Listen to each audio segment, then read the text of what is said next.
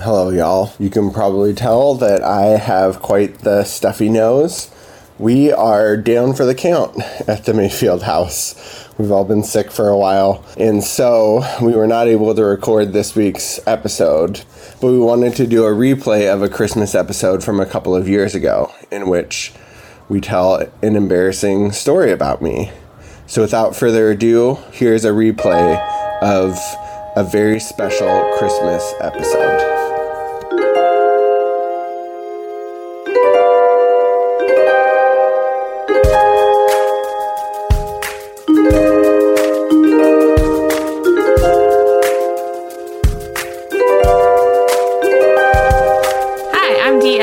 And I'm Crispin. In this podcast, we will be listening to the Adventures in Odyssey radio show that has been put out by Focus on the Family for the past 30 years. If you grew up evangelical like us, there's a good chance you've heard an episode or two. We'll be on the lookout for themes and messages in the show that coincide with and sometimes depart from God's vision for His kingdom in the world. Thanks for listening with us.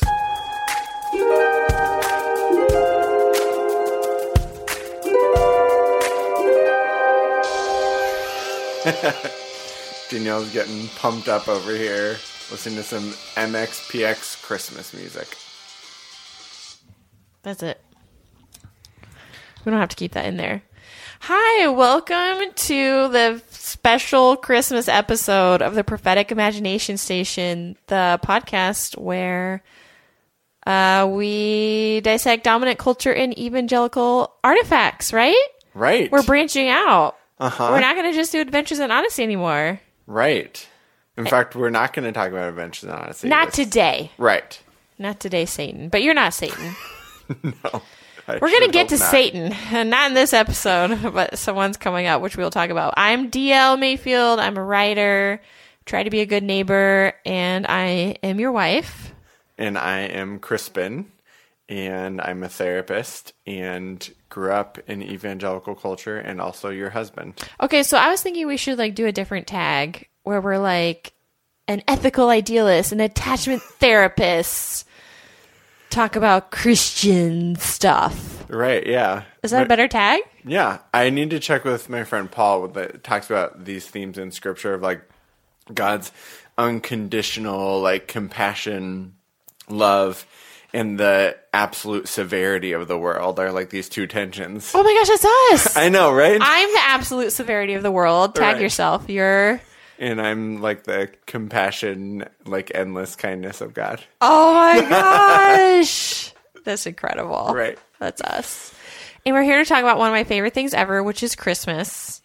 But specifically, we do want to talk about American evangelical Christmas stuff, right? Yes. So before we get into talking about some of our experiences growing up, I wanted to ask you a question. Okay. So Crispin also really likes Christmas, and I wanted to share an embarrassing story. Do you know what I'm going to talk about? It's not a question. It's not a question. I do know what you're going to talk about. Do you want to say it, or do you want me to say it? So a few years ago, Crispin put together a Spotify playlist all about sexy Christmas songs, which ties into evangelical Christmas. Why? Tell the good listeners. Because when I was a kid, my parents so John Tesh is this Christian piano I've player. never heard of him, so he can't be that Christian. I want to hear about it on the Twitter from on the Twitters. Yes. Do you know? Yeah, well, ask the Twitters if they know John Tesh. Yeah, people know John Tesh as an evangelical. Yeah. Okay. And so he was it was Christian instrumental music, right? So it was mostly piano versions of worship songs, right? Right. But he had a Christmas album. And on the front of the album was him and his wife. Okay. And on the back of the album was just their clothes and her black underwear laying out on the couch in front of the fire. I just can't believe you, except you have found evidence of this on the internet and showed it to me. I proved it to you. And it's real. Yes. And that really imprinted itself on your sexual imagination when you were probably 10. a tween. Right. 10 or 12. So Crispin has a thing for sexy Christmas songs, and he made a playlist on Spotify. But Called Sexy Christmas. Called Sexy Christmas. And then one of our friends reached out to him and was like, did you know that playlist is public and everybody can see it? I was mortified. He was mortified. I thought it was awesome. Christmas can be sexy. Right. It's true. But I didn't grow up with John Tesh. And I grew up with a deeply unsexy Christmas stuff that we can talk about today. Right. There's a lot about Christmas that is unsexy. So both of us grew up very evangelical, deep in the heartlands of evangelicalism. I think we've proven our creds here time and time again. Right. But let's talk about some weird stuff that evangelicals did in the 80s and 90s and early 2000s, because that's our sweet spot. Mm-hmm. I'm a late millennial. Mm-hmm. Right. You're a millennial. Yeah. Mm-hmm. Yeah. Yes, we're both millennials. Mm-hmm. Yeah, I mean, it's hard to know, what's normal and what's not normal, and, what is it that stands out to you as, particularly evangelical about Christmas? Yeah, I think I grew up really recognizing that I needed to be a little bit anxious if I was loving Jesus enough during Christmas time, because when you're a kid, of course, you really do care about presents and all the other stuff that makes it magical, right?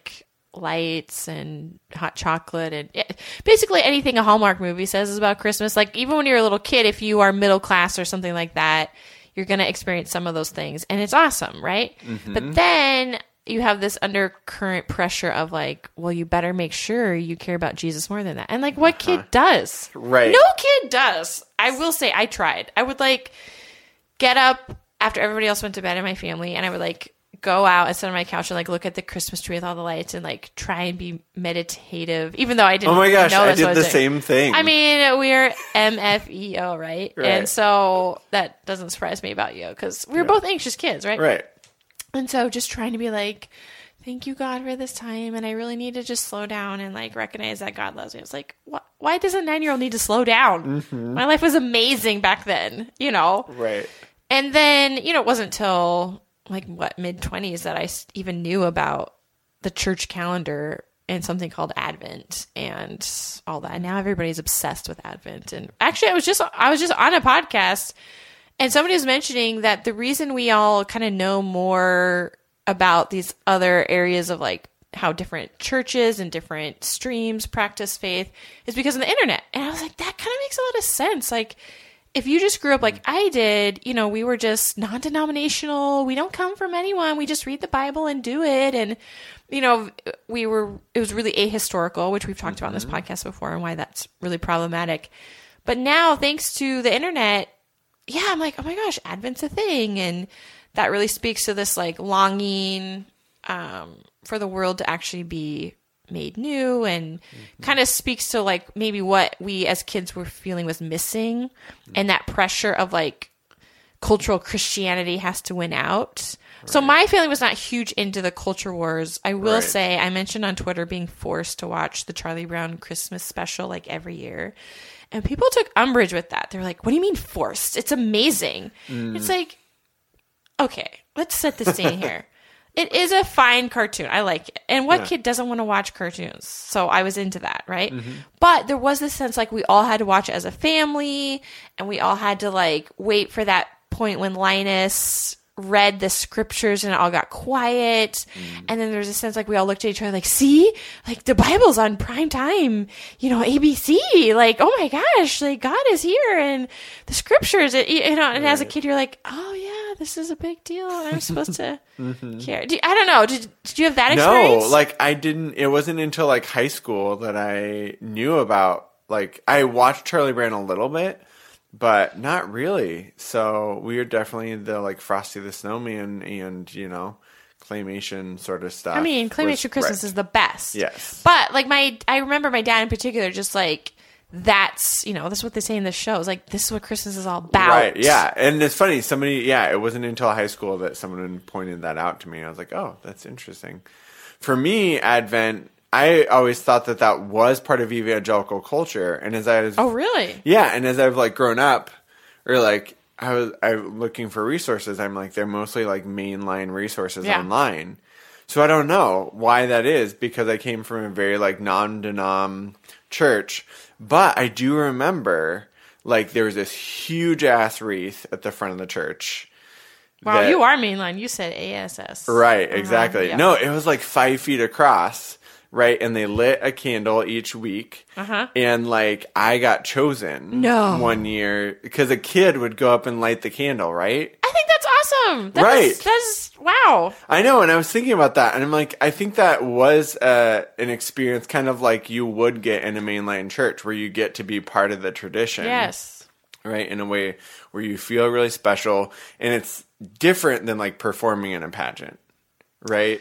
Right. So we haven't even talked about pageants yet. So I think what's fascinating is evangelicals, you're supposed to be obsessed with Jesus, and yet non-denominational people like myself, we had really divorced ourselves from history, right? And so from the traditions. And a part of that could be like some anti-Catholic sentiment and, you know, mainline churches were liberal, blah, blah, blah. There's so much to go into there. But we were definitely part of the tradition of like doing church plays. And especially when I was a little kid, my dad was at like bigger churches, particularly when we lived in Anchorage, Alaska for some reason. Our church would do these like huge Christmas productions that were sort of like evangelism, you know, experiences. And the first year we were there, it was a story of like cats and mice, and like Jesus brings them together, you know, instead of wanting to kill each other. And I was a cat, like full face makeup, kind of like the show Cats, but don't Google that trailer because it's terrifying. But I remember I was a cat for most of it, but then during this one scene, it was like a Christmas dinner scene. I had to dress up as a dancing can of tuna, Which you hate. I hate tuna, but the point is, I was literally a dancing can of tuna in a Christmas play. It's sort of like Love Actually. Yes! Right? Yeah. There's actually 2 lobsters at the birth of Jesus, right? There was a dancing can of tuna. Wow. Not at the birth of Jesus, but like in a Jesus play. And then the next year, we even rented out like the huge theater downtown Anchorage and did this whole production. Wow. And I was Angel in that one. Yeah, I had a similar experience in Little Roseburg, Oregon. There's this Christian dance company. In 2 years, I was like the star of it was basically this narrative that basically had 2 goals. One is to weave together all these dances that all these like classes were performing, and the other was to like a recital. Right, yeah. Okay. And the other, of course, was to like lead up to like an evangelistic like pitch.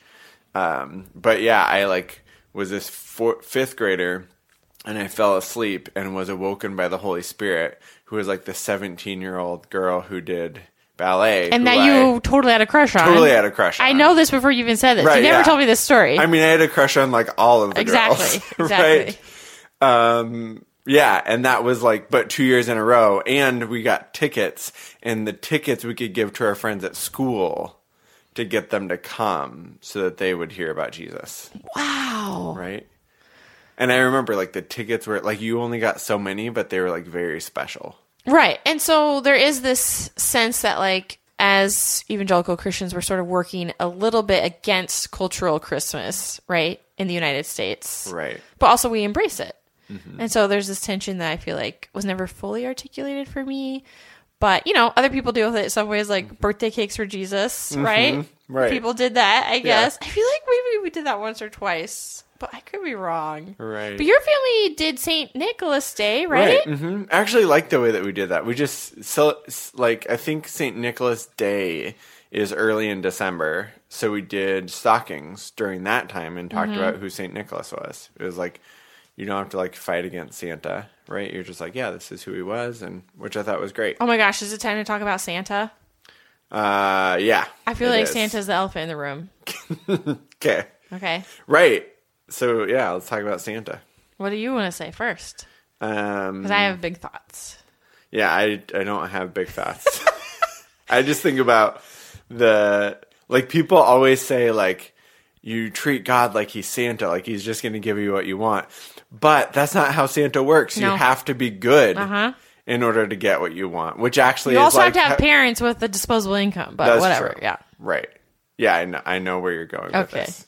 Just take it from you're here. no, you're talking like as a therapist. Well, no, I'm just saying like people a lot of times will use that as like a, how do we relate to God? Like you just treat God like Santa, like he'll give you whatever you want.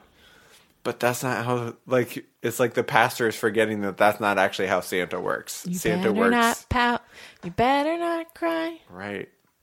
Santa works a lot like the God that we sing about when it says, like, be careful, little eyes, what you see. Be careful, little ears, what you hear, which is a whole other thing. That's a whole other thing. But yeah, like, Santa is this omniscient, judging being that makes us feel guilt and shame. Okay. Okay, anyway. That's all I got. That's all you got. Yeah. Tell me about, what do you think about Santa? Yeah, I was just waiting for you to ask me, and here I go. Okay. Santa is the worst. If I could snap my fingers and be Thanos and just make it so that the myth of Santa has never existed and every stupid Christmas movie about Santa is just wiped off the faces of our earth, I would do it in a second. I think our world would be instantly better, and I would go to sleep happy. It's the stupidest thing ever. And it only works if you're middle class and have money. And it's a total burden on people who are poor. And it just sucks, especially as we live in an increasingly pluralistic society. It doesn't work for everybody. It's not a cultural myth that works for everybody. And therefore, it should be abolished. Mm-hmm. So I'm going to start like a thing called Abolish Santa. Okay, sounds good. But what's funny is like I have all these strong feelings. And then I realize like I am like an evangelical mom in the 80s, because some of them were like that, and they were like, Santa is just like Satan, right? Yeah. Switch 2 letters around. Right, I'm yeah. basically like that, but for some different reasons. But still, it kind of freaks me out that I am echoing the conservatives of the 80s. Mm-hmm. But like, I remember when I was like 6, maybe 5 or 6, I asked my mom, like, is Santa real? And she's like, I'm not gonna lie to you, no. I was like, okay. Yeah. It wasn't a big deal, but it was because we were homeschooled, so it's not like anybody. So I think I've shared with a few people, like on Instagram or something, that we don't really do Santa with our kids. And a lot of people are like, oh my gosh, like, how do you get your kids to like not tell other kids and like disabuse them of that notion of Santa? I was just like, we live in a very diverse neighborhood, and like nobody believes in Santa. And right. I love it. Our school doesn't do any cultural Christian anything, which is good, because the way Christians celebrate Christmas should not be appropriate in a school. Mm-hmm. You know what I mean? It should be so deeply religious that it's not appropriate in a pluralistic setting like a public school should be. And so I'm just like, yeah, abolish all this cultural Christmas stuff. It doesn't work for our neighborhood. Right? Yeah, totally. And it makes kids feel horrible. Uh-huh. I just don't see what is good about it. Right. I don't care about magic. Yeah. Is that terrible to say? No. Right. Kids' lives are hard enough than to wake up on Christmas morning and be like, am I a horrible kid? Why didn't Santa come for me? Right. And like, what's the alternative to Christmas magic? The alternative, if we're still running with this cultural narrative, the alternative is we get together with people we care about and give gifts to each other. Mm-hmm. Like, that seems like just as good, right? Like, it is a celebratory time. Well, and most cultures have some kind of framework like that. Right. So that's what I was thinking. Yeah. And so us being friends with like Muslims, I'm like, oh yeah, for like Eid and stuff, yeah, they sometimes buy their kids new clothes and maybe a few little presents. Sometimes people give money, like, you know, at Diwali or all these things. But it's nothing like the consumeristic free-for-all that Christmas is. Mm-hmm. And that is because of corporations. Right, totally. Yeah, it's really interesting. So in China, because I was a missionary kid in China, during Chinese New Year... That's a good flex right there. Right, yeah. Just for context. In China, during Chinese New Year, things shut down for like 2 weeks. For Chinese New Year. Right, yeah. It's like everybody goes home, and rather than it being like the biggest consumer month of the year, it's actually like everything just slows to a halt because everybody's just with their family, which I think is great. Right. And so like even the economy shuts down a little bit. Well, Christmas is the opposite. Right. Exactly. Yeah. Yeah. And so I just feel like the older I get, the more I'm like, Advent is cool. Advent is about waiting. Advent is about being slightly pissed off at God because the social order has not yet been overturned, like we were promised with Emmanuel, and so we wait for his coming again. But yeah, cultural Christmas, like, of course I have nostalgia for it, but that, honestly, I feel like each year that goes by, I lose a little bit less of that with each year, which is surprising. I used to be the kind of kid, when I was 13, I would, like, find the VHSs of all the Christmas specials my dad had taped and watch them. Just to feel happy again. For 1 second. Right. Because that's the kind of person I am. But I do think we did want to discuss an evangelical artifact, and talking about Santa is a good segue into this. So I sort of forced you to watch something, Crispin. Right. And I like it. So this is going to be interesting. We're talking about something that I actually like, kind of. I'm not saying I love it. But I can't believe I'm even saying this. VeggieTales did a great job when talking about the real Saint Nick. Yeah. And maybe not great.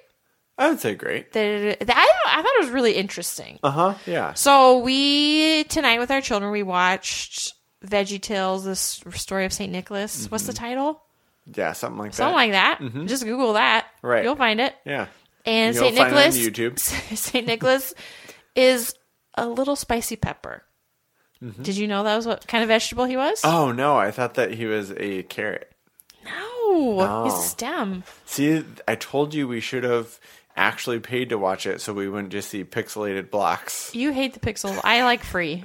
Right. And I needed to know that our listeners could find this for free, and they could also watch it on the YouTubes. Right. Which you can.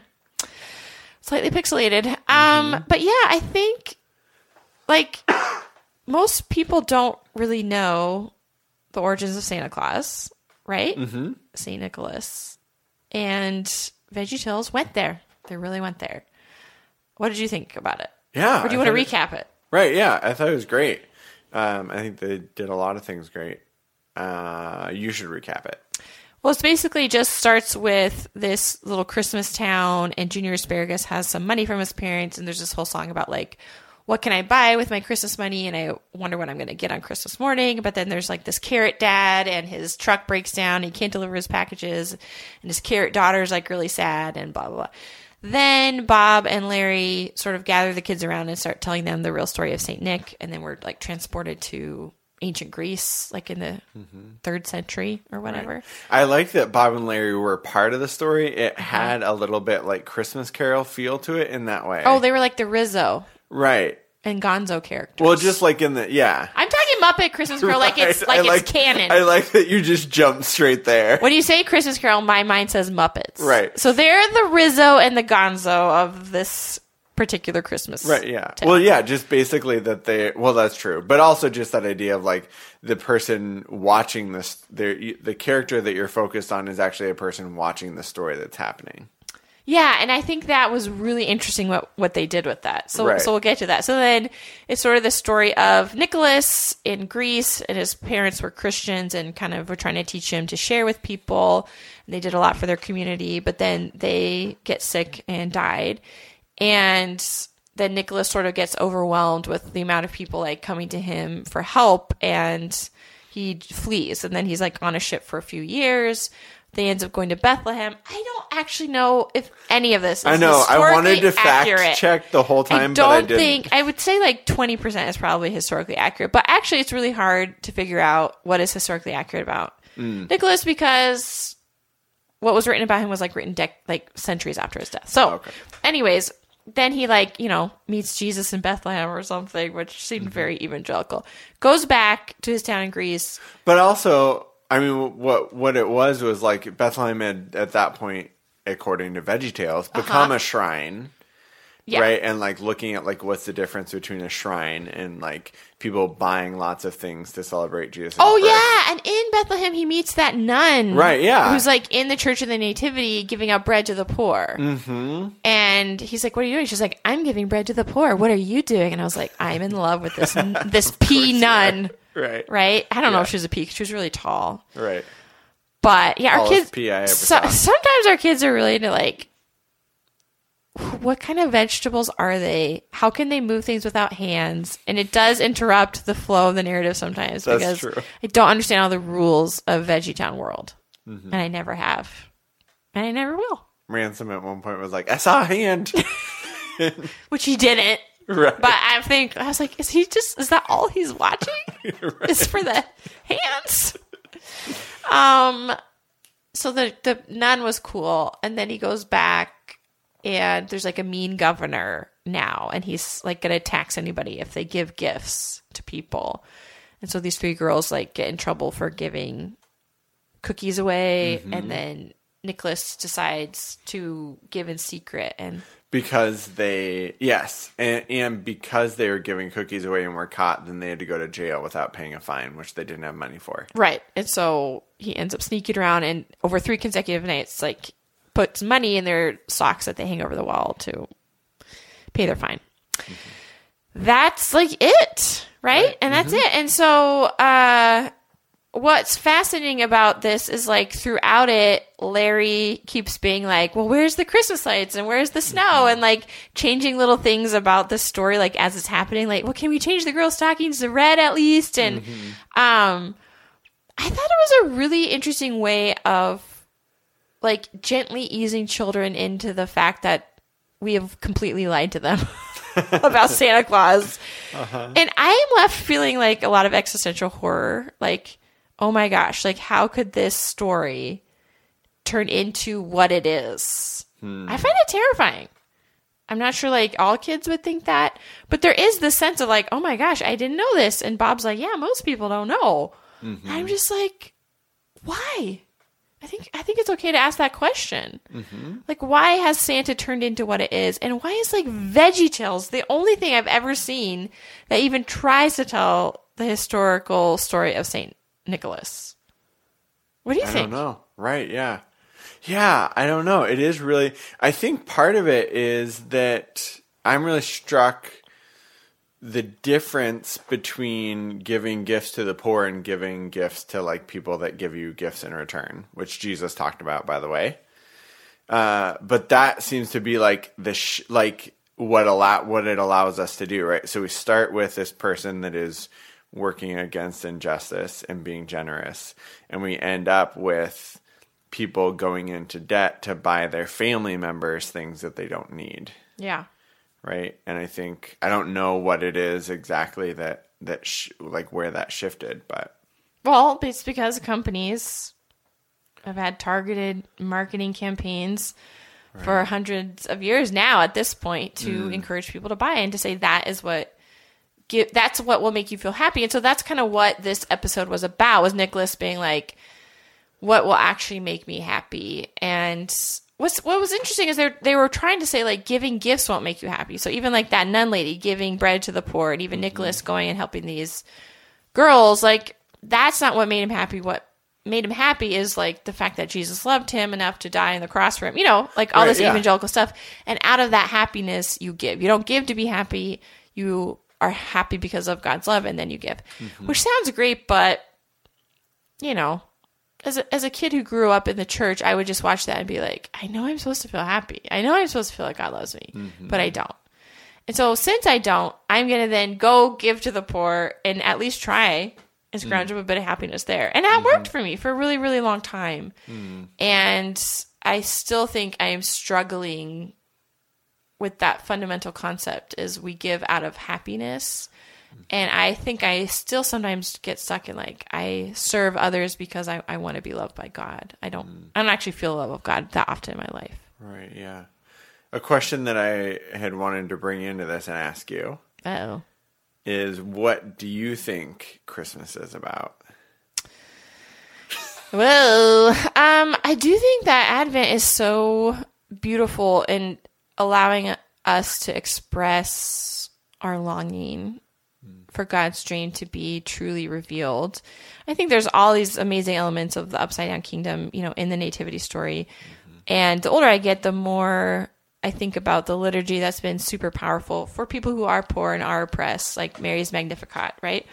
It's just super revolutionary and has nothing to do with cultural American Christmas. And so Danielle has been asking me for a long time to find a spatula that says he sends the rich away hungry.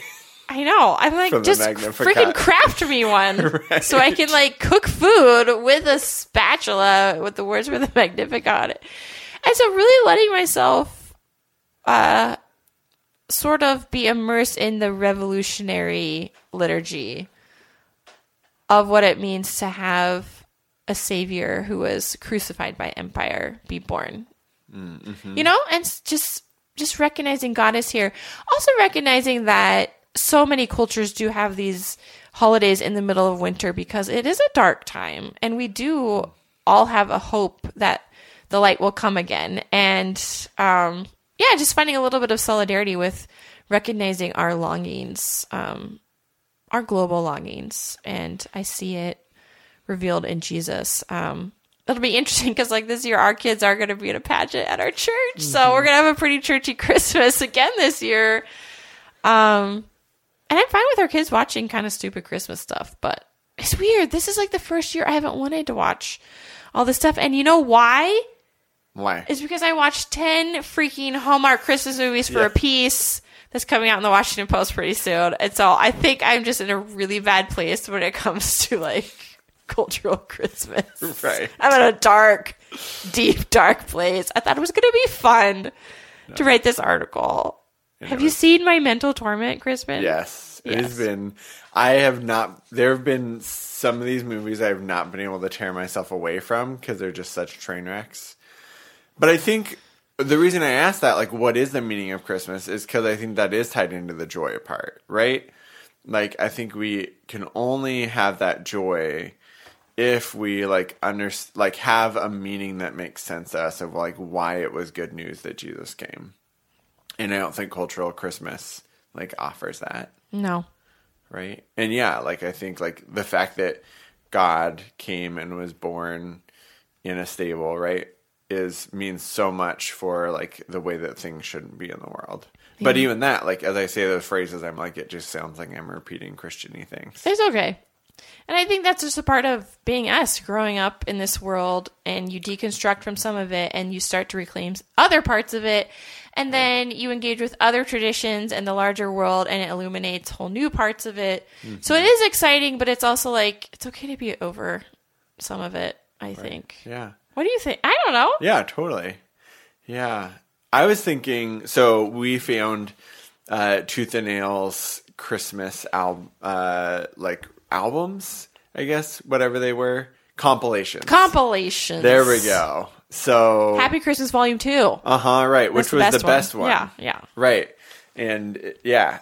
So we were listening to that today, and there's this song by the Normals on there called Peace Child, which is just like one of the best Christmas songs ever. Oh my gosh, chills. Right, ever. So good. And I was thinking today about me being 16 years old, being a missionary kid, walking around with my headphones on at night, listening to that song, and being like, I'm in a city of 12 million people in a country of many, many more that don't know who Jesus is at all.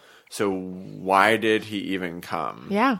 Like, I'm listening to all this Christmas music about like celebration, like Jesus has come. And then what does it even matter if 2,000 years later, there's like mass groups of people that will never get the chance to hear, like, know his name. Yeah. That's what I was like as a 16-year-old. Well, this is a deep question. Right. Isn't it? Yeah. Which I think is sort of the hollowness of the joy of Christmas. And it really speaks to like the hyper focus on individualism, right? That is within evangelicalism. I think it's within a consumeristic culture as well. And we all need to be put in these situations where we're forced to be like, wait a minute. If this only works for few people, that's my thoughts with Santa. If it only works for some. Right. Abolish it. Abolish Santa. Let's get that trending. Abolish Santa. Except for Black Santa. We are taking our kids to see Black Santa. Because Right. he's coming to our church. Anyways. Okay, so VeggieTales. I liked it. I didn't have a lot to deconstruct. I mean, except all that language of like God loving me. Sometimes with kids, I just want them to know, like, you don't have to try and feel it. He just loves you. And it's okay if you don't feel that, and rest in that. That's just something I thought about. as I watched that. Yeah, right. Yeah, I think it's really problematic. It's interesting because when we have traditions like mainline Protestantism or Catholicism, right, it is you do these things that remind you of God's love.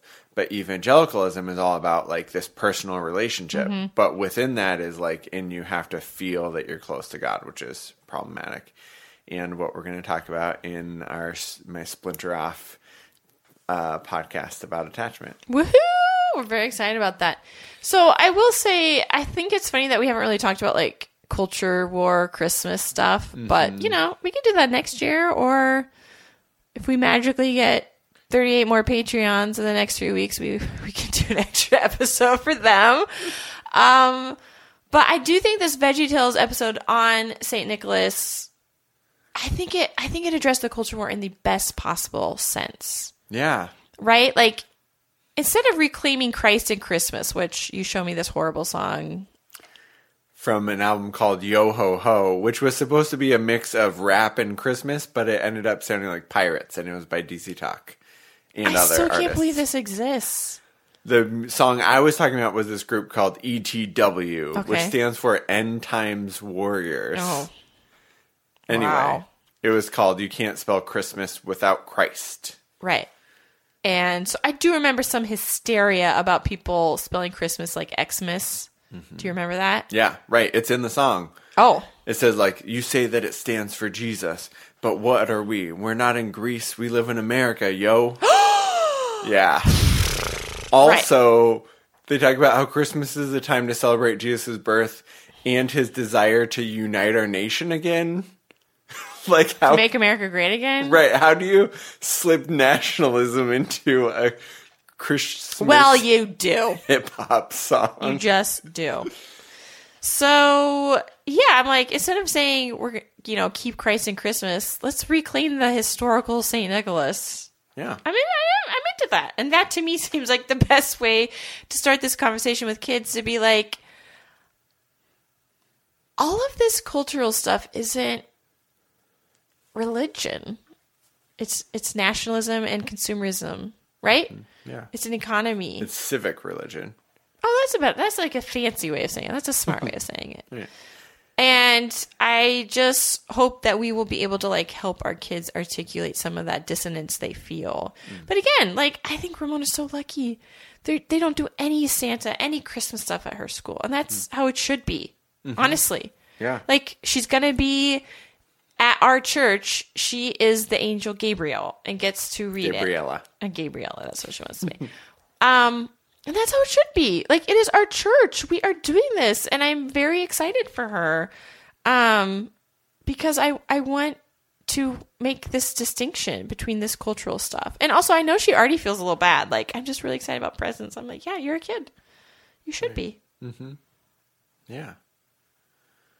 And that's okay. And it's still a really cool time where we get to do some of these rituals. So you made us our own little Advent wreath, right? How many years ago was that? I want to say we took it to Minneapolis. Yeah, we did. Right? Is this tiny little cardboard thing that he used to have glitter on it?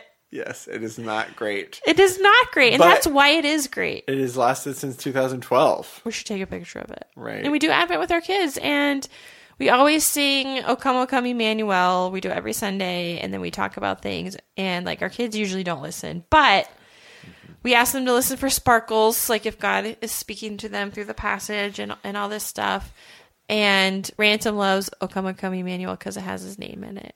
And so it's just this really special time, and it doesn't feel weird or forced. And maybe it is a tiny bit. And that's okay. Right, yeah. It literally is like 5 to 10 minutes. But it's really cool. Yeah. And our kids ask for it. Right?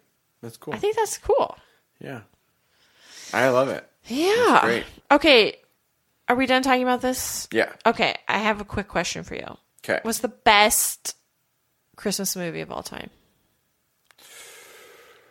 Crispin hates it when I just like throw questions at him, which is why I like to do it.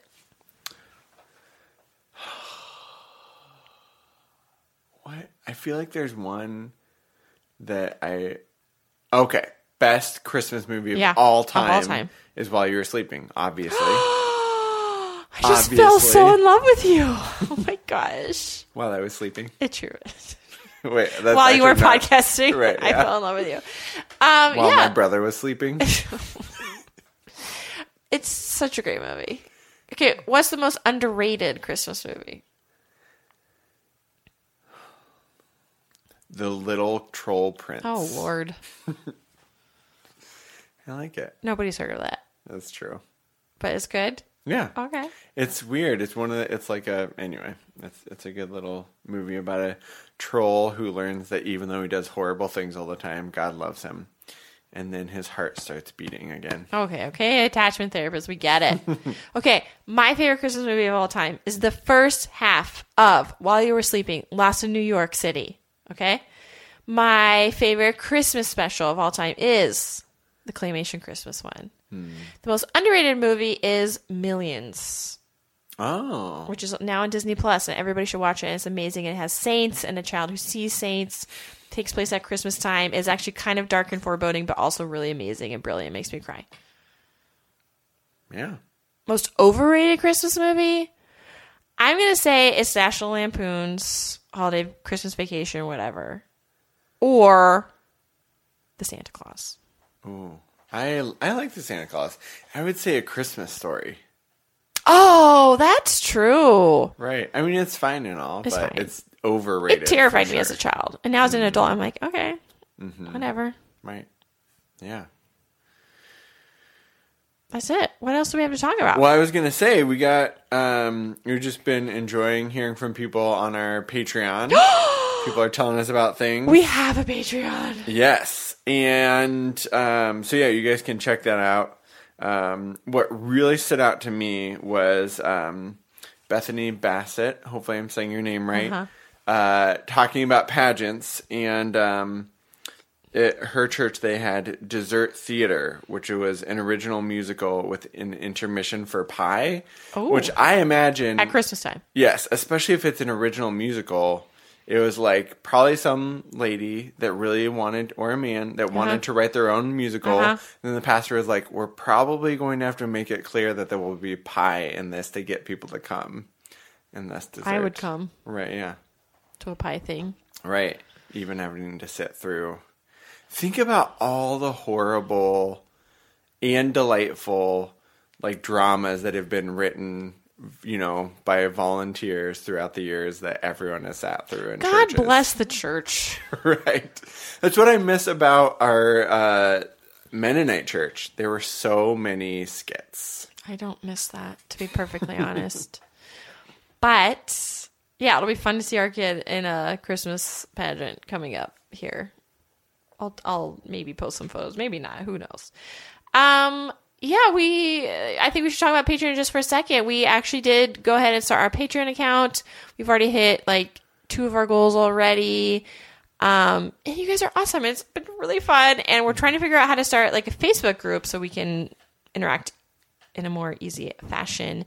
But it's been fabulous and really encouraging. And I think we're at 62 Patreons. And so if we get up to 100, then we are going to be able to have the bandwidth to have like once a month Patreon only podcasts episodes, which would be really fun. So I could do one on Hallmark Christmas movies if that's what people wanted, because we would probably ask you guys what you would want to listen to. But it's been so lovely. I did Patreon all wrong, and I did it on purpose because I don't like hierarchy. And so you can sign up. As was clear during the Santa discussion. So we have 3 tiers you can support us at, and you don't really get anything special if you give us more money. So if you just want to sign up for the lowest one, which is basically the price of a McDonald's cup of coffee, $1.50. And like, your support means the world to us. It means we can invest in this podcast, and we can be excited to know there's invested people listening and wanting to talk to us and talk about evangelical things like rollerblading routines to CCM music. Like, multiple people share that they did this, and I was like, I truly thought I was the only one. Wow. I know. Right. So, Crispin, you are already working on your attachment podcast, which who knows how long it's going to take, but it's going to be good. It's going to be real good when it comes out. I am in the throes of working on our season 4 right? Right. Oh my gosh, guys. It is. Danielle is going down a deep rabbit hole that is going to be well worth it. Tell me what you think it's going to be like. I think it's going to be like cereal meat. No, I've actually never listened to that. The cereal of understanding evangelical publishing in the 90s. And yeah, it's true crime, but make it spiritual warfare. Right, yeah. You know, because we're doing Frank Peretti, y'all. We're doing Frank Peretti. And I'm seriously considering calling this series A Demon Under Every Doily. Okay? Because we're talking about This Present Darkness. Possibly Piercing the Darkness. I am slogging through these books. They were like a lot of words. And they were highly inappropriate for like 10-year-old me to be reading, to be perfectly honest. But wow, lots to dig into there. You don't have to have read the books to enjoy this podcast because Crispin's not rereading them and he doesn't remember them at all. So it's going to be great. And I think we're actually going to start to interview people, which is something we haven't done before. So right. For the podcast, it's going to be great. Door in the Dragon's Throat, which was Frank Peretti's kids' book, was the limit for me. It was just too scary. You know, we might actually have to do like a sub episode about one of the Cooper kids' books. Which would obviously be Door in the Dragon's Throat. I still remember that it's based on Revelation chapter 9. It's funny. That was my favorite book growing up as an evangelical kid, but my sister Lindsay loved The Tombs of Anak. Oh, right, yeah. She said that was scary. Remember the six-fingered man who's a giant from the Nephilim? Yeah.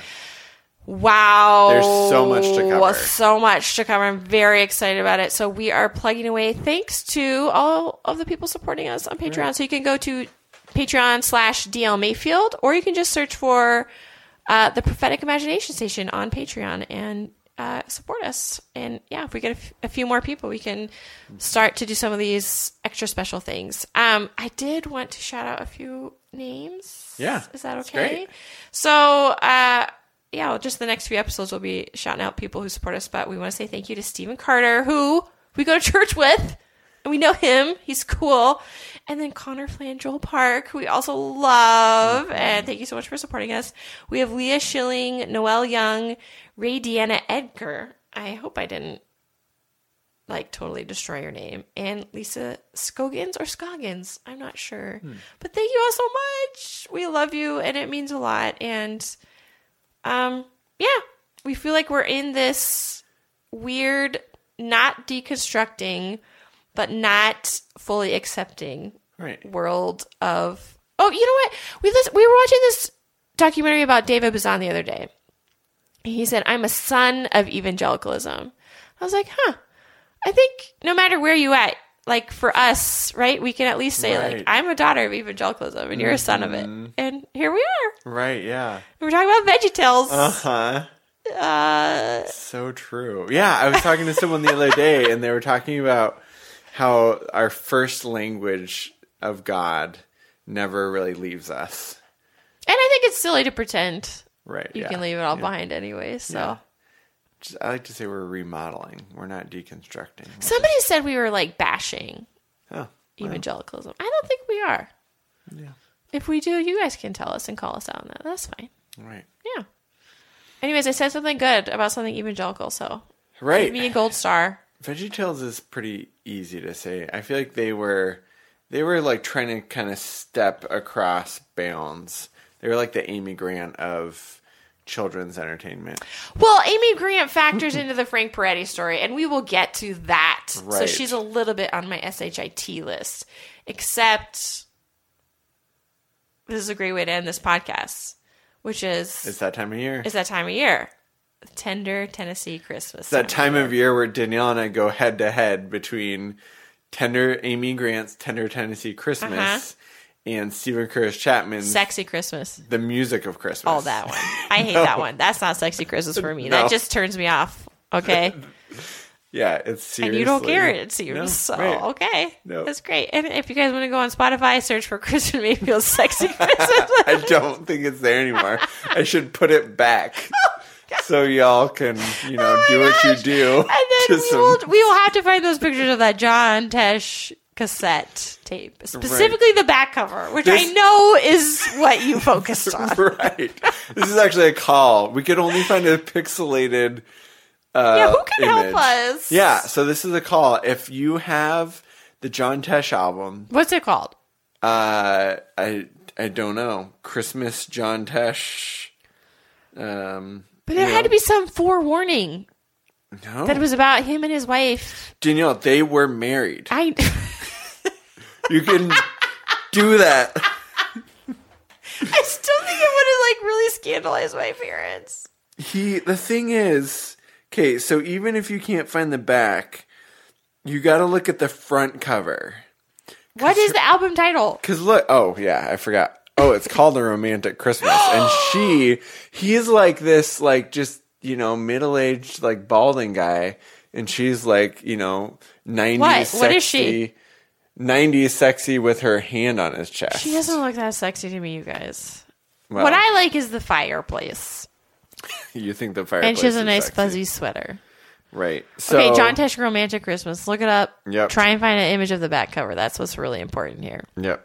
Send it to us. We'll distribute it. Yeah. Okay, so you can, if you still like us after all this, you can find me on Twitter as DL Mayfield. I'm also on Instagram.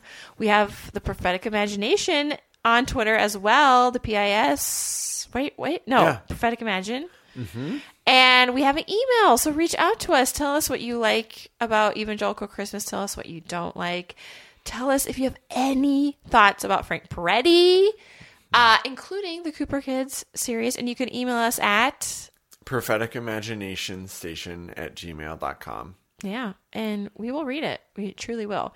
And you can find us on Patreon, as we've mentioned multiple times. But we check that a lot, and it's really fun to interact with people. Where can people find you? K_Mayfield on Twitter. And also you can just find me through the other streams as well. Yeah.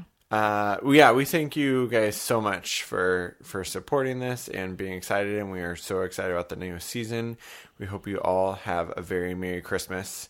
Not happy holidays. Wait, not should we happy say holidays. Should we say happy holidays? We could say happy. Okay. We hope that you all have happy holidays. Happy Christmas. Go listen to Happy Christmas. Yes. Volume 2. Volume 2, On best YouTube. one. Okay. For sure. And come talk to us about the Peace Child song in particular.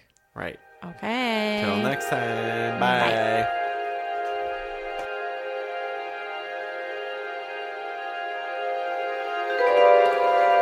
This has been an episode of the Prophetic Imagination Station. Check us out on SoundCloud or iTunes and stay tuned for weekly discussions.